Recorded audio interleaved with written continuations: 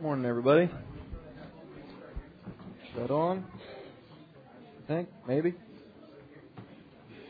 Am I in there? A little bit? All right.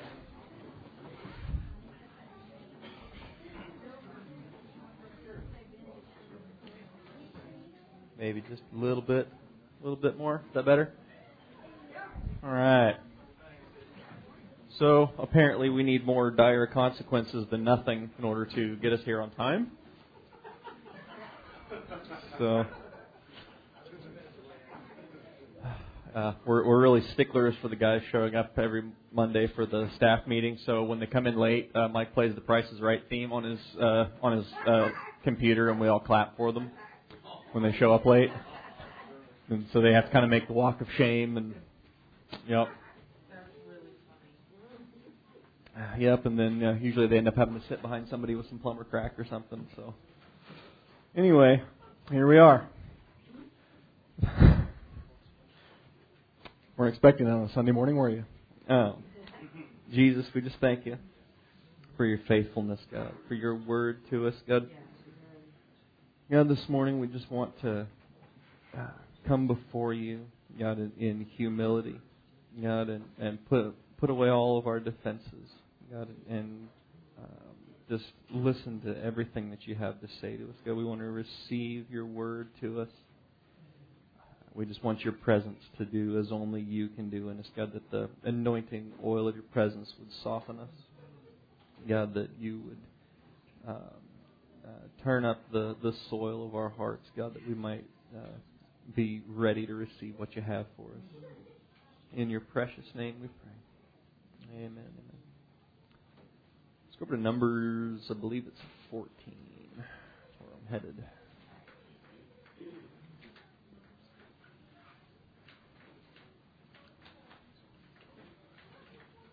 So, we seem to be kind of hanging out in this general area lately.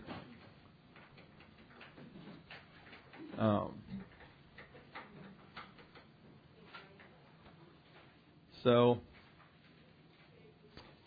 we've been talking a lot about dominion lately, the thought process, and we've been talking about, right before that, we were talking a lot about discipline, it seemed like, week after week.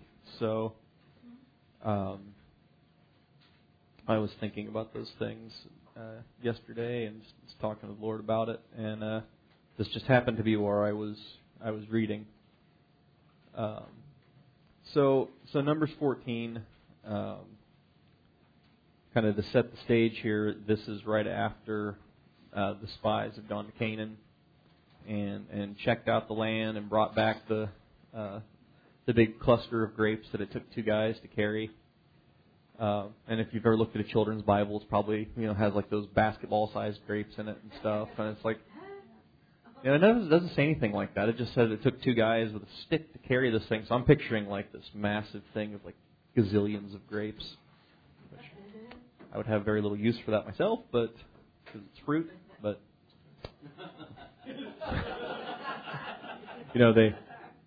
they say that fruit is nature's candy, and the people that say that are people who've never had candy, but.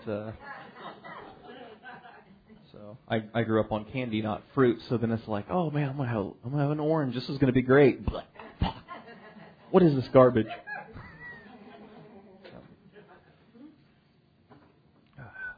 So anyway, so they've gone through the land, and I'm sure you know the story. They come back and they're like, oh yeah, land's great. Awesome, but there's also these humongous giants in there, and we were like grasshoppers in their sight. So it's interesting. There's nothing like having somebody bring you bad news, and or like an evil report to kind of just take the wind out of your sails and make you feel like, maybe this isn't such a great deal after all. So in Numbers 14, verse 1 says, and all the congregation lifted up their voices and cried, and the people wept that night. And all the children of Israel murmured against Moses and against Aaron, and the whole congregation said, Would God that we had died in the land of Egypt, or would God we had died in the wilderness. I love how completely and utterly unreasonable this is. As if it were somehow Moses and Aaron's fault that there's giants in the land. You know, and that's one of the fun things about being in charge of something is you get blamed for everything, whether it's in your control or not. Like every time there's a natural disaster, people think that the government should have everything cleaned up and put back together immediately. You know, I mean, it's funny how, you know, we get so insulated with our own life and stuff. I mean, I drive by there's these 3 houses that just got hammered just south of Lawrence when that tornado came through. It's like been long enough now I don't even think about it anymore. But I drive past these houses every day, and there's just these foundations there and a big pile of garbage next to them. And it's funny. I was thinking about that and thinking how, you know, people, when there's these natural disasters, like, why isn't that taken care of yet? This was the president's fault, you know, or this is the governor's fault, or whatever. You know, it's like, what are they supposed to do? So, you know, I love this because the children of Israel wanted somebody to blame for their disappointment. And so they blamed Moses and Aaron as if it were somehow their fault. It's like you made us come out of Egypt. How dare you? You know, even though they had been sighing in bondage and wanting to come out of Egypt.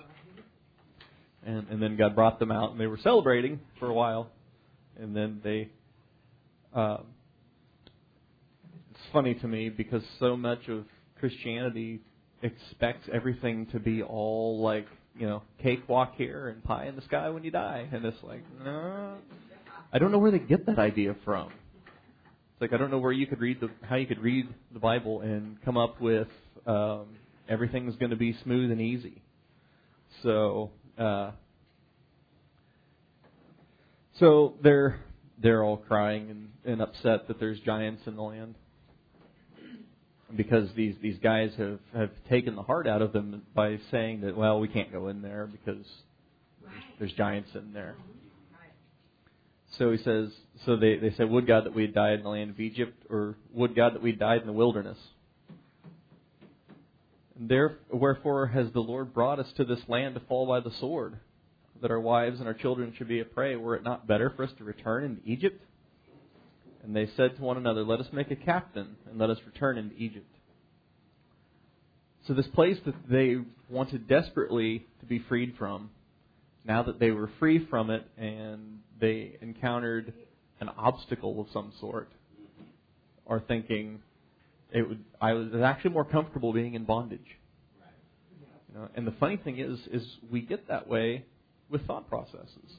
We get that way with all kinds of things that we get tangled in our life. And you know, oddly enough, it's easy to come into like some sort of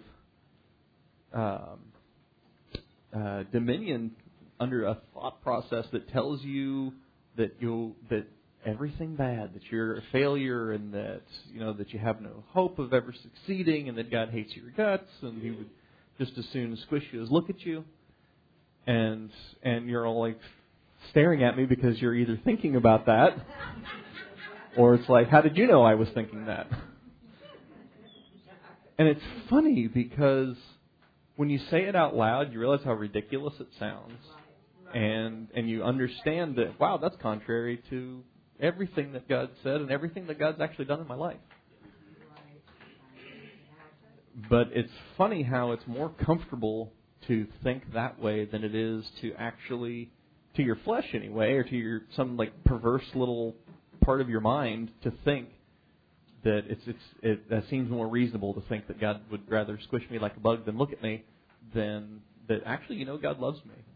And He valued me enough that He died in my place, and that He bought me. He sought me and He bought me with His redeeming blood, and has done all of these wonderful things in my life. I mean, next time you have one of those thoughts, it's like just go back in your mind and think about all the stuff that God has done for you.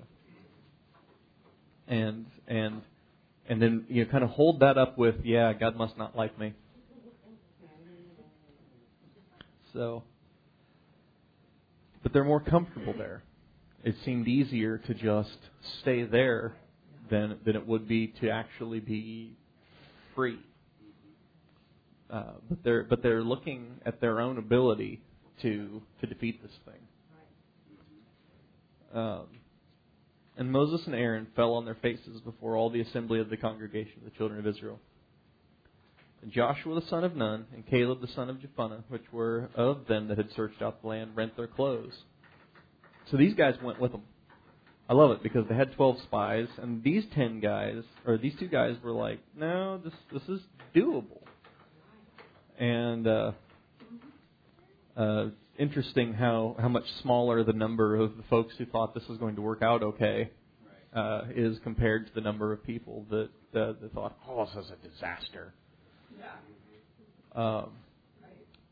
One time, Mike and I were doing this project back when we still painted stuff, and we were working on this Victorian house. It was a newer house, but it was built to be like a Victorian with like the rounded turret cupola things and all that cool stuff. And it was like not something that you could just put a ladder on the ground and get up to it. It was going to be more creative than that. And she didn't like the idea of using toe boards where you actually nail through the roof and put boards up there and stuff. And which I don't blame her because it's a good way to cause leaks. But that only left getting like some sort of like articulating lift. And so we rented one and we haul it out there. And it's this dewy, like, fall morning. And we needed to turn the thing around, hauling it behind a pickup truck. And so kind of make this wide circle out in her grass. Of course, she's out in the country, and she's got this big field and stuff. And he got stuck because the grass was just so wet, could not move. And we didn't want to tear up her yard, so we kind of sat there. And honestly, I'm going to be perfectly honest, I just kind of threw my hands up. I was like, well, we're screwed. Forget it. It's like there is no solution to this problem. So then, Mike was, a little bit more like Joshua and Caleb here. He's like, well, there has to be an answer. We can't just leave the thing sitting in her yard till doomsday. Which I understood that, but it's like, but what? I was out of ideas. I'm the kind of person that if something breaks, I'm like, I do everything I know to do, which is pretty much just turn it off and on and be like, what the heck is the matter with this thing? So, I had exhausted my problem-solving abilities on this thing. And so we got it fixed. But anyway, so these guys had gone in through the land with all the other 10 spies, but they came back with a different idea than what the other 10 came back with. It says, and Joshua the son of Nun and Caleb the son of Jephunneh, which were of them that searched the land, rent their clothes. And they spake to the company of the children of Israel, saying, the land which we passed through to search is an exceeding good land. If the Lord delight in us, then He will bring us into this land and give it to us, a land that flows with milk and honey. Only rebel not ye against the Lord. Neither fear ye the people of the land, for they are bread for us, and their defense is departed from them. The Lord is with us, fear them not. So these guys have seen the promise. This is like Abraham, looking at the stars, and God telling him, you're going to have offspring like that. Because he couldn't see how that would necessarily work, and it certainly wasn't there yet. These guys had seen it, and they believed what God told them, that He was going to give them the land. So they didn't take into account, there's these big giants that are going to smash us because we're like grasshoppers in their sight. They said God said He would give us the land. And I love as you go through this, this whole thing, it's not in this chapter so much, but, God talks to him in Deuteronomy about, you're going to inherit, houses that you didn't build and fields that you didn't plant and all the stuff. It's like, where did they think all that stuff came from? So, and sometimes we have a very fairy dust view of the things that God does in our life like that.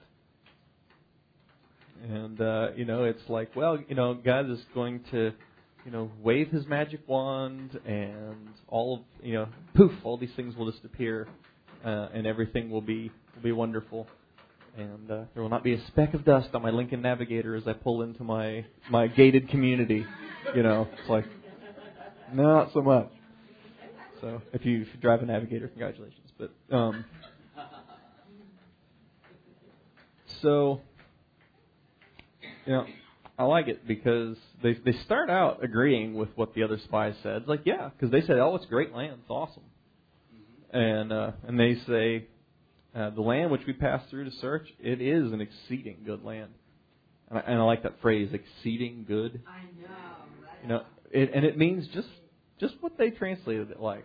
Good in every sense of the word, and exceeding, like very much so, over the top, as many as you could throw in there goods. As Levi would say, it beed lots of good. So, there was once that we had a bit of a come to Jesus meeting, as they called them, when he was little, about fixing some behavior. And I actually came home in the middle of the day, left work to deal with it, and then I went back to work. And then when I came home at the end of the day, he met me at the door. He said, Dad, I beat lots of good today. And it was just the greatest thing. So here we are, years later, we still talk about how he beat lots of good.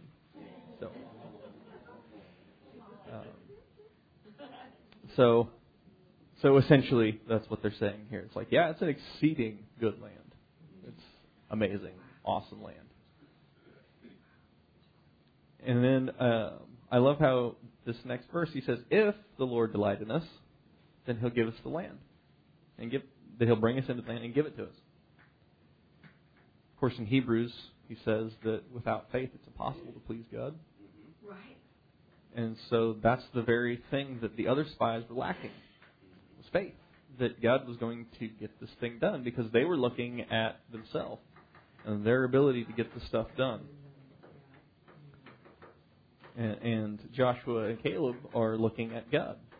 It's like, well, actually, God said He was going to give us the land. So that would be that then. And that's, one of the, and this gives you an illustration of one of the most destructive things to your faith that you can do is trying to figure out how is God going to do this. Because when God tells you He's going to do something, and it's like you turn into Sarah. It's like, how would that happen? She's like, I'm too old to have children. It's like Abraham is like ancient. It's like, how would this possibly work? And when you start thinking your way through that, then suddenly you're like me, standing in the tall, dewy grass with the lift that won't move. It's like, well, this just isn't going to work. This isn't going to happen. Then we turn into the 10 spies coming back like, yeah, that's a great promise. It ain't going to happen because I can't figure out how you would do it. But that's the awesome thing about what God does is He does things and you could never figure out how He was going to do it. Like, because you'll look back after He does it and think, I did not see that coming. It's like reading a really good book and they like throw something at you and you're like, I did not see that coming. And so, God does that in our life. It's like, wow, I would have never thought of that in a million years. And it's funny because it's not always something that's like super happy and fun at the moment. Mike and I talked for years about how cool it would be to like, if we could like still make money but not come home dirty and sweaty at the end of the day and not paint stuff. But I could never see how you would get from there to there. And oddly, I literally could not. I just figured, well, that will never happen because I cannot figure out how it would happen.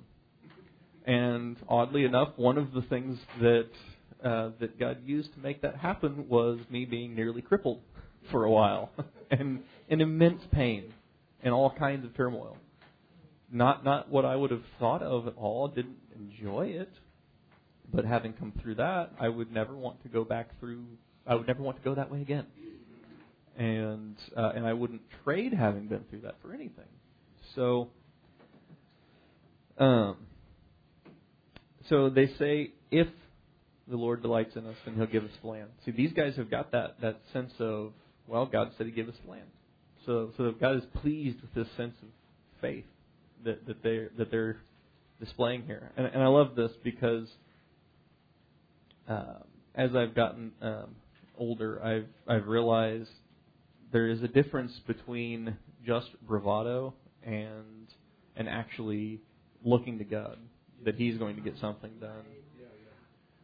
Because at first glance, verse 9 kind of seems like bravado, and there's a place for some well-placed bravado, but as we were talking about the other day, when Michael had come after the body of Moses, he didn't rail on the devil and throw all this stuff at him. He just said, the Lord rebuke you. So no, not really any bravado there, because what bravado do you need when you've already pulled out the big guns? It's like when you pull out the name of Jesus, you've already pulled out the biggest guns you could pull out, and so there's really when you have somebody so obviously and hilariously outgunned, then there's really no reason to grandstand and all that. That's why they don't like it when you do that in football. So, only rebel not ye against the Lord. Neither fear ye the people of the land, for they are bread for us. I love that. Reminds me of the story Mark Rutland tells about. He coached this inner city junior high football team, and they were really ragtag. I mean, the school couldn't even afford to get them matching uniforms and stuff, and they were going against this team that was a lot better trained, they had more equipment, and all their uniforms matched and all that, and they were just lined up outside the stadium to intimidate this bus full of these kids when they come in. And so Mark Rutland has the bus driver stop, and he's like, hey, so you see those guys over there? What they're telling you is that you guys are all trash and that they're going to destroy you, and that they're better than you. I'm not saying that you should do anything. I'm not telling you what to do. I just want to make sure you understand this is what they're saying to you. And then he sits back down, the bus driver, he's like, now drive real slow. And they drive real slow by all these guys, and these kids are hanging out the windows, shouting, we're going to eat you. And so they won that game. And he's like, well, actually, we beat them in the parking lot because you could see fear in their eyes. These ragtag kids hanging out the bus, pounding on the sides of the bus, screaming, we're going to eat you. So that's a little, kind of that's what I was thinking of here. It's Caleb's these guys, we're going to eat them. And so I love it. They are bread for us. But the interesting thing about that is God really does use those sorts of things to strengthen you in your life and to really nourish your soul, because you find out that He will come through for you when you go through tough stuff, and you really do benefit from that. He says their defense is departed from them, and it's the word shadow. Their shadow is departed from them. The thing that would hide them and protect them, just like you would hide under the shadow of the wings of the Almighty. It's like their shadow has departed from them.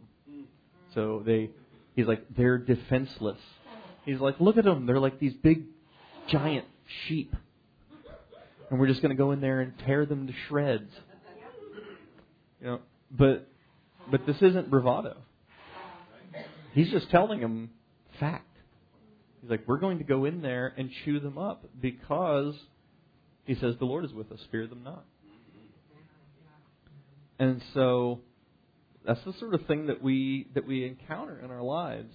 It could be something, some issue in your life, something that you feel like you could never get victory over, or it could be some kind of thought process like how they were so comfortable being in bondage in Egypt that it would be more comfortable to be there, better a slave there than being destroyed by these giants is what they were thinking. But those things they're bred for you because the power of God dwells in you. And when you let Him fight the battle, then you can hang out the side of the chariot and while you're going by the giants and be like, I'm going to eat you, and pound on the side of the chariot a little bit. You don't even need to use proper English. You can say stuff like, "We gonna eat you," So, yep. Let's see. Exactly. So, verse 10 is just like the flesh. But all the congregation bade stone them with stones. It's like, no. It's like, no, because we're the people who find fault with the ministry every time we come into a problem. So, it's because certainly no problem that I ever run into I could never have any sort of culpability in it. Because all my ways are right in my own eyes. So surely, I don't. There's nothing that God expects out of me.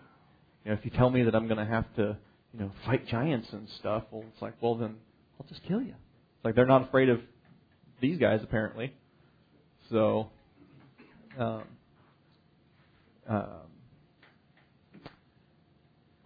let's see. Trying to figure out a good way to make this not take forever. All the congregation bade stone them with stones, and the glory of the Lord appeared in the tabernacle of the congregation before all the children of Israel. And the Lord said to Moses, how long will this people provoke me? And how long will it be ere they believe me for all the signs which I've showed to them? So God's like, so what about me tearing up Egypt and bringing them through the Red Sea and everything else thus far? How do they not see that I told them I'm going to bring you into the land? What makes them think that I'm just bringing them out here to get killed by a bunch of giants? He says, I'll smite them with pestilence and disinherit them and make of you a greater nation and mightier than they. And there had to be like just this little piece of Moses that was like, yes! Yeah. Problem solved. Let's get rid of these guys and we'll start over again.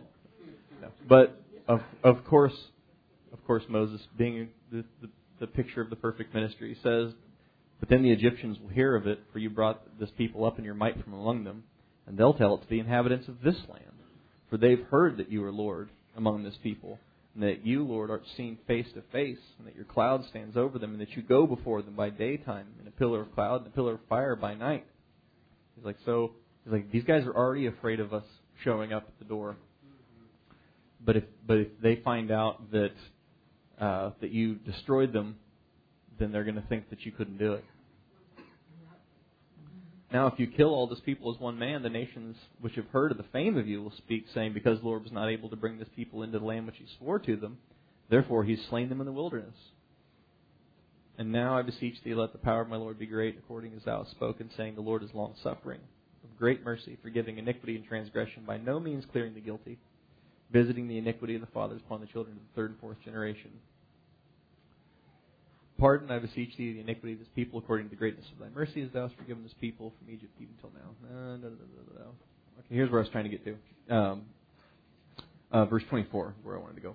But my servant Caleb, because he had another spirit with him, and has followed me fully, him will I bring into the land whereunto he went, and his seed will possess it. So, go with me over to Joshua 14. And while you're there, or while we're on our way over there, so then the children of Israel decide, he tells them, he's like, you're not going in.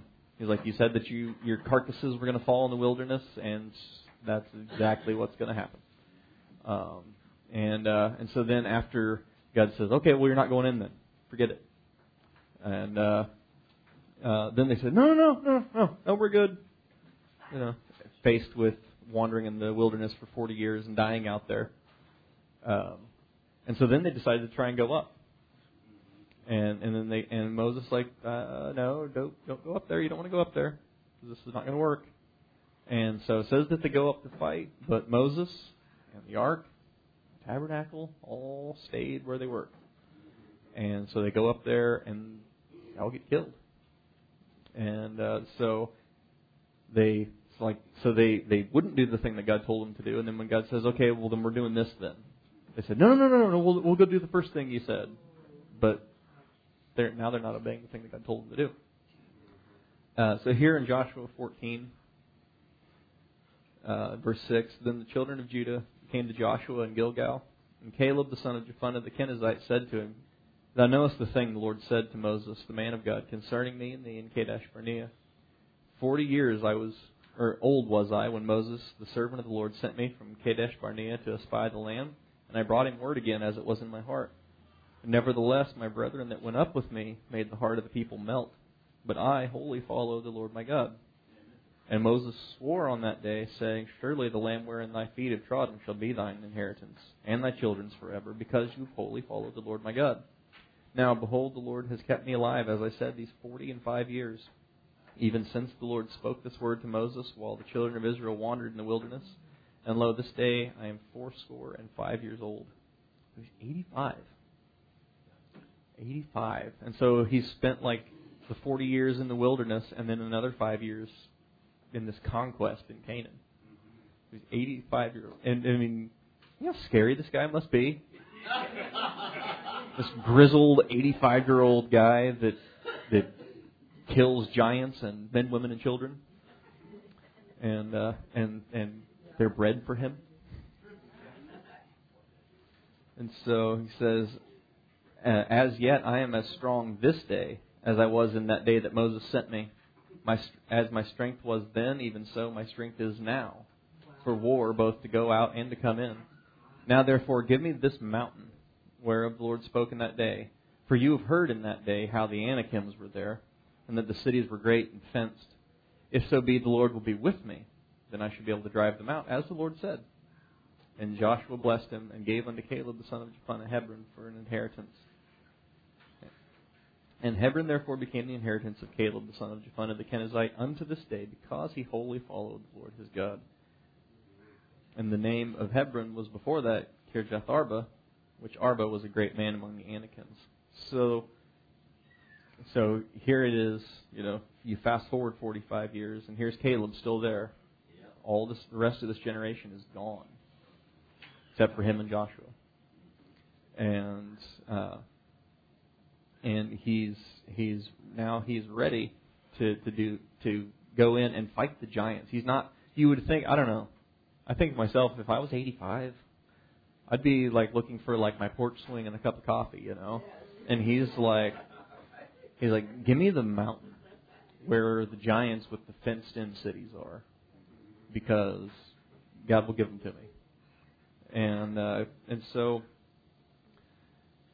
Sometimes we think that it's like, well, I don't know, it just seems too whatever. It's like this giant seems too big. This giant seems too that or whatever. And that's partly why I wanted to tie this in with that sense of thought process and dominion that we've been talking about, because a thought process becomes that familiar to you, and it becomes that intimidating. It's like, well, you couldn't get rid of me. It's like Goliath standing out in the valley challenging Israel. And so God is looking for us to be like David, because David was incensed. Like, how dare he stand out there and talk like that? Because He's not just reproaching us, he's reproaching God. It's like, isn't somebody going to go out there and kill him and shut him up? And because no one was, he did. But he didn't go because he was some mighty warrior. He went in the name of the Lord. So just real quick, eating into your donut time here. Go with me over to Hebrews. Right quick. You guys all know this, I'm sure. You guys are all yawning like, yes, Greg, I've heard this before.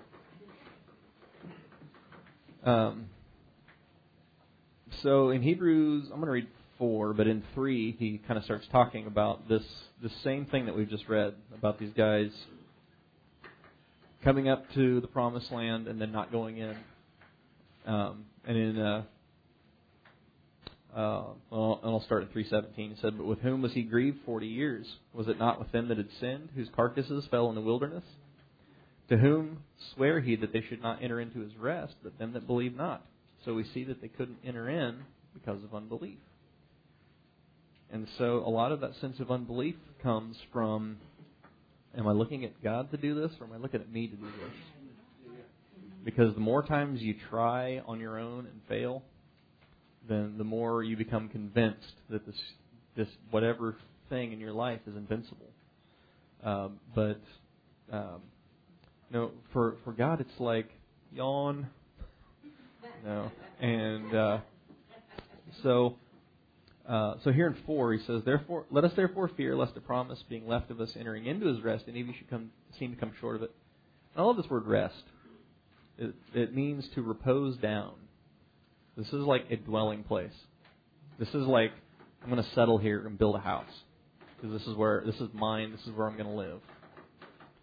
And so this is exactly what God intends for us to do, is to see the promise by faith, to believe that, actually God is bigger than all of my giants and stuff in my land, and I'm going to trust Him one day at a time, one step at a time, to bring the victory. And I'm going to build a house in Canaan's fair land. It's like I'm going to live in the promised land because it's you and it's Him. That's the promised land, is living without being handcuffed to this carcass in the wilderness. I saw a mouse in our house recently, and by the time I got up off the couch and grabbed a shoe, it had vanished. It was like Houdini, and so we were kind of just like, ugh. It's like, I feel so dirty, And we found these little mouse traps and we set them out. And yesterday I kept thinking, what is that? It was real faint. There was something smelled funky. And so Cynthia shuffled some things around, and sure enough, we had caught this little thing, and it was dead and smelled like a dead thing. And I don't remember where I was going with that, but he says, "For unto us was the gospel preached as well as to them, but the word preached didn't profit them, not being mixed with faith in them that heard it." So you can sit in church and listen to the word week after week, year after year, but if you don't believe it, then it doesn't profit you. And he said in James, he's like, if any of you lack wisdom, let him ask of God. It's like, so what if you lack faith? Could you not ask Him for that? He said faith comes by hearing, and hearing by the Word of God. So, one of my favorite verses in the entire Bible is when Jesus is talking to the man that his son was bound by the unclean spirit, and his disciples couldn't cast it out. I'm thinking of the right story, and he said, well, if you believe, and he says, "Lord, I believe." Then he immediately says, "Help my unbelief," because it's like, well, I believe that's what you want me to say, but actually, I need some help here, and because we think that God is standing there with hoops for us to jump through when He's wanting us to succeed, and He's made the way for us. Yep. So he said, "For we which have believed do enter into rest." As he said, as I've sworn in my wrath, if they shall enter into my rest, although the works were finished from the foundation of the world. Well, that's a comforting thought, isn't it? It's like this is already a foregone conclusion. Yes. For he spoke in a certain place on the seventh day on this wise, and God did rest the seventh day from all of his works. And in this place again, if they shall enter into my rest. Seeing therefore, it remains that some must enter therein, and they to whom it was first preached entered not in because of unbelief. Again, he limits a certain day, saying in David, today after so long a time, as it said, today if you'll hear his voice, harden not your hearts. For if Joshua had given them rest, he would not have afterwards spoken of another day. So, this 7 and 8 are not in parentheses, but it seems to me that he's about to say something, and then he kind of jumps off on this little clarifying thing. So I'm going to read 6 again, and I'm going to jump down to 9. Seeing therefore it remains that some must enter therein, and they to whom it was first preached entered not in because of unbelief, there remains therefore a rest to the people of God. A keeping of Sabbath. This word here literally means to settle down or colonize. So that, which is exactly what God intended for Israel to do in Canaan, is to show up and colonize the place. So, I appreciate, imperialism and colonization. My forebears came and colonized this great land.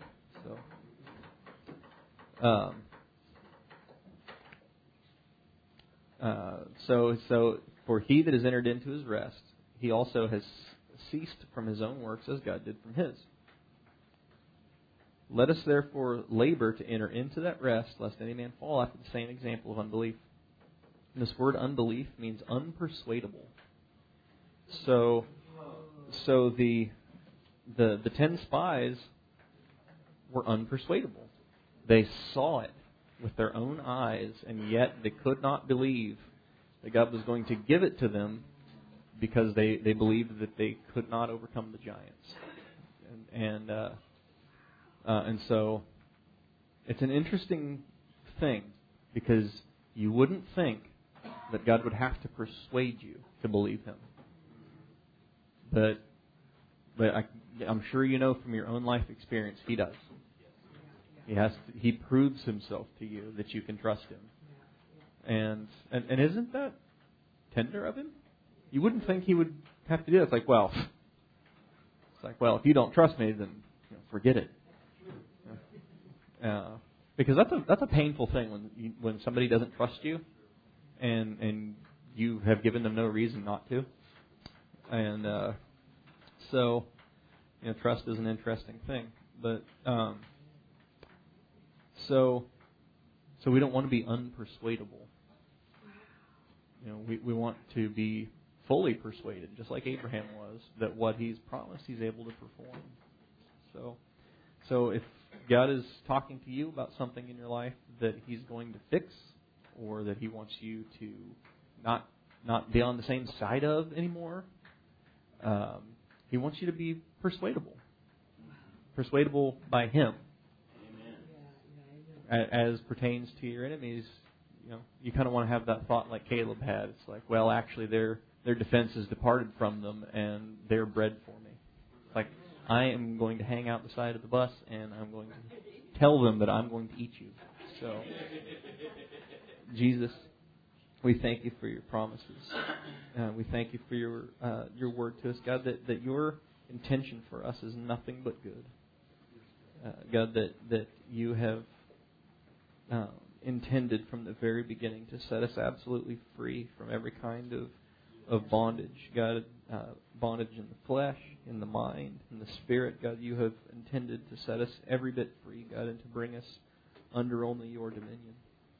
God, and I pray that today that none of us would fall after that same example of unpersuadableness, God, but that we would trust wholly in You, God, that our hearts would follow wholly after You, God, just like Caleb and Joshua.